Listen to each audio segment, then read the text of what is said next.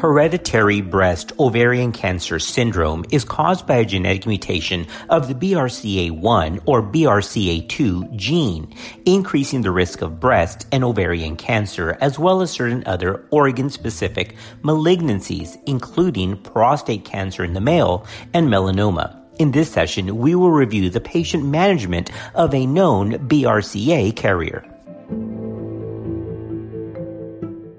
Hereditary breast ovarian cancer syndrome is characterized by the following features in a family. An early age of onset of breast cancer, defined as occurring before the age of 50.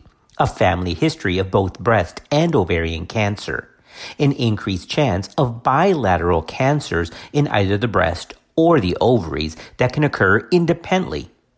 An autosomal dominant pattern of inheritance is also characteristic of the hereditary breast ovarian cancer syndrome. In other words, there's vertical transmission through either the father or the mother side of the family. There's also an increased incidence of tumors of other specific organs, including the prostate. Other factors that increase the chance that a family has the hereditary breast ovarian cancer syndrome includes a family history of male breast cancer and being of Ashkenazi Jewish ancestry. Once again, mutations in either BRCA1 or BRCA2 are passed in an autosomal dominant pattern in the family. BRCA1 is located on chromosome 17, while BRCA2 is located on chromosome 13. Both BRCA1 and BRCA2 are tumor suppressor genes that usually have the job of controlling cell growth and cell death. Everyone has two BRCA1 and two BRCA2 genes. When a person has one altered or mutated copy of either BRCA1 or BRCA2 gene, their risk for various types of cancer increases. Both copies of a tumor suppressor gene, however, must be altered or mutated before a person will actually develop the malignancy. In hereditary breast ovarian cancer, the first mutation is inherited from either the mother or the father and is therefore present in all cells of the body. Therefore, it is called a germline mutation. As a point of recall, remember that BRCA1 mutations carries an average lifetime risk of breast cancer of 65% compared to the average U.S. population, which is about 12%. And regarding ovarian cancer, BRCA1 mutation carriers have an average lifetime risk of 39%.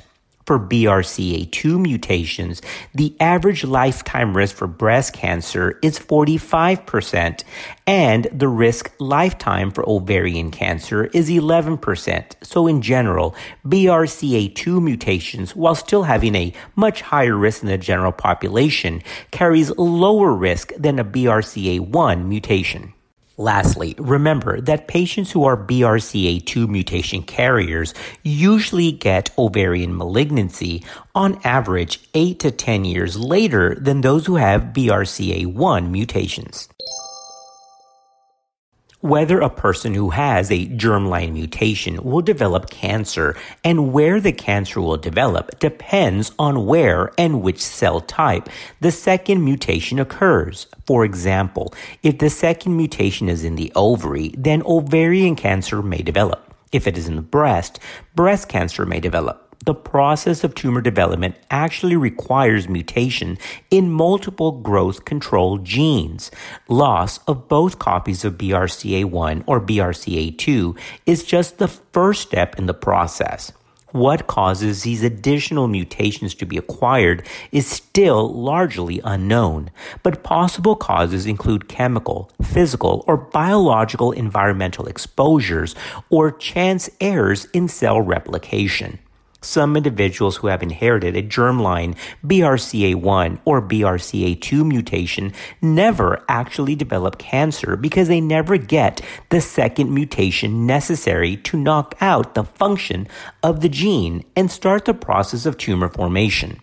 This can make the cancer appear to skip generations in the family, when, in reality, the mutation was always present. persons with a mutation, regardless of whether they develop cancer, however, do have a 50-50 chance to pass the mutation on to the next generation. And remember, as a clinical pearl, that BRCA1 and BRCA2 genes are not located on the sex chromosomes. Therefore, mutations can be inherited from the mother or the father's side of the family. Now, before we get into the specific screening recommendations for a BRCA positive patient, and specifically certain prophylactic measures which can be taken, we have to review other mutations that confer a higher risk of breast cancer. These other mutations include genes like ATM, CDH1, CHEK2, PALB2, and even TP53. Mutations in these genes also confer increased risk of breast cancer, and testing for these mutations is becoming increasingly available. Now that we've laid down that foundation, let's come back and talk about the NCCN. That's the National Comprehensive Cancer Network Guidelines for Risk Management for Women with known BRCA mutations, specifically focusing on breast cancer screening as well as risk reduction for both breast cancer and ovarian cancer.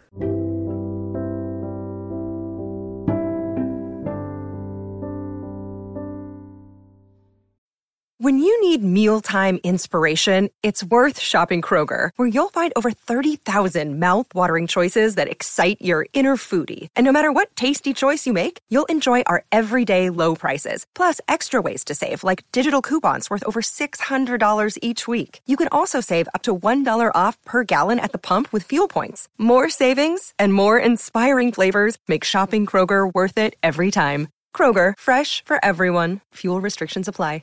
All right, let's talk about the NCCN guideline for risk management regarding breast cancer screening in patients with a known BRCA mutation. According to the National Comprehensive Cancer Network, patients should be given self-awareness techniques regarding breast self-awareness starting at age 18. Clinical breast examinations performed every 6 months to 12 months is encouraged beginning at age 25. Annual breast MRI with contrast or 3D mammogram if MRI is unavailable is also recommended starting at age 25.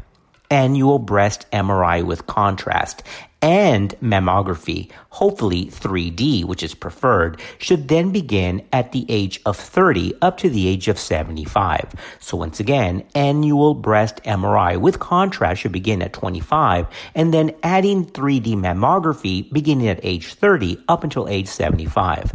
Screening after the age of 75 should be considered on an individual basis according to the NCCN. As for ovarian cancer screening, remember, there is no universally accepted method to screen for ovarian malignancy. Nonetheless, according to expert opinion, some recommend annual transvaginal ultrasound with CA-125 blood testing, although the NCCN considers this to be, quote, of uncertain benefit, end quote. Nonetheless, level C opinion, remember that's expert opinion, does state that this can be performed after discussions of risks and benefits with the patient and at the doctor's discretion in BRCA positive patients starting at the age of 30 to 35. Okay, let's come back and talk about specific surgical or chemoprophylactic measures for the BRCA positive patient. Okay, before we get into specific surgical or chemoprophylactic techniques, a quick word about lifestyle changes for the reduction of breast cancer. Lifestyle changes that reduce the risk of breast cancer in the general population are considered wise, but insufficient for those with higher familial risks.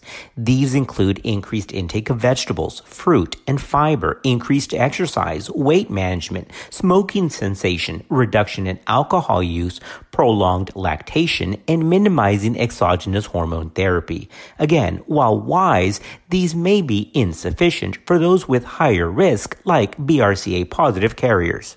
Regarding breast cancer surgical prophylaxis, Prophylactic mastectomy or risk-reducing mastectomy refers to the removal of healthy breasts to reduce a woman's risk of developing breast cancer. Bilateral prophylactic mastectomy is the most effective means of reducing a woman's risk. However, the benefits of such surgery depend on each woman's individual risk. Because even the most experienced breast surgeon cannot remove all breast tissue, a small risk of developing breast cancer remains even after prophylactic mastectomy.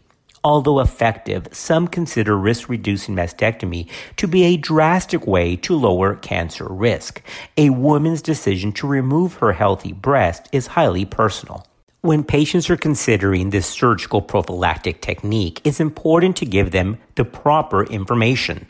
Remember, bilateral prophylactic mastectomy is the single most effective prevention method for breast cancer in this population, reducing breast cancer risk by about 90% and breast cancer-specific mortality by upwards of 80%.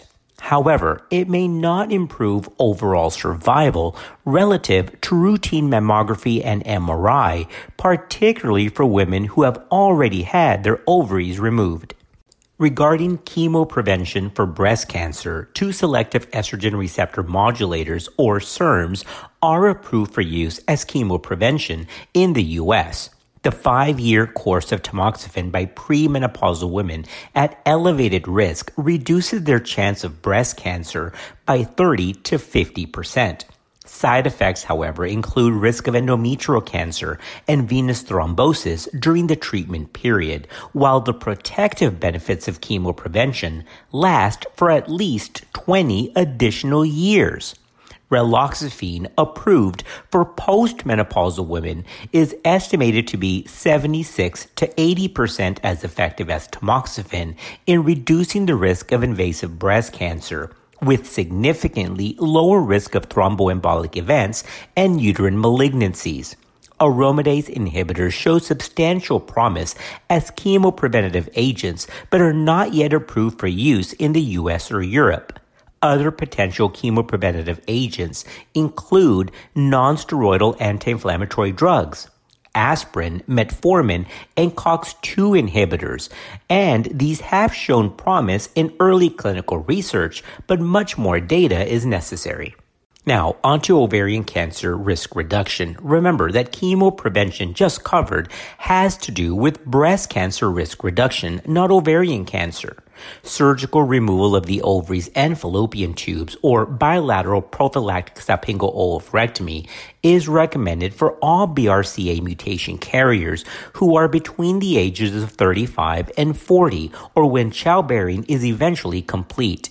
For this group, BSO reduces the risk of ovarian, fallopian tube, or peritoneal cancer by up to 80% and likely also halves the risk of breast cancer.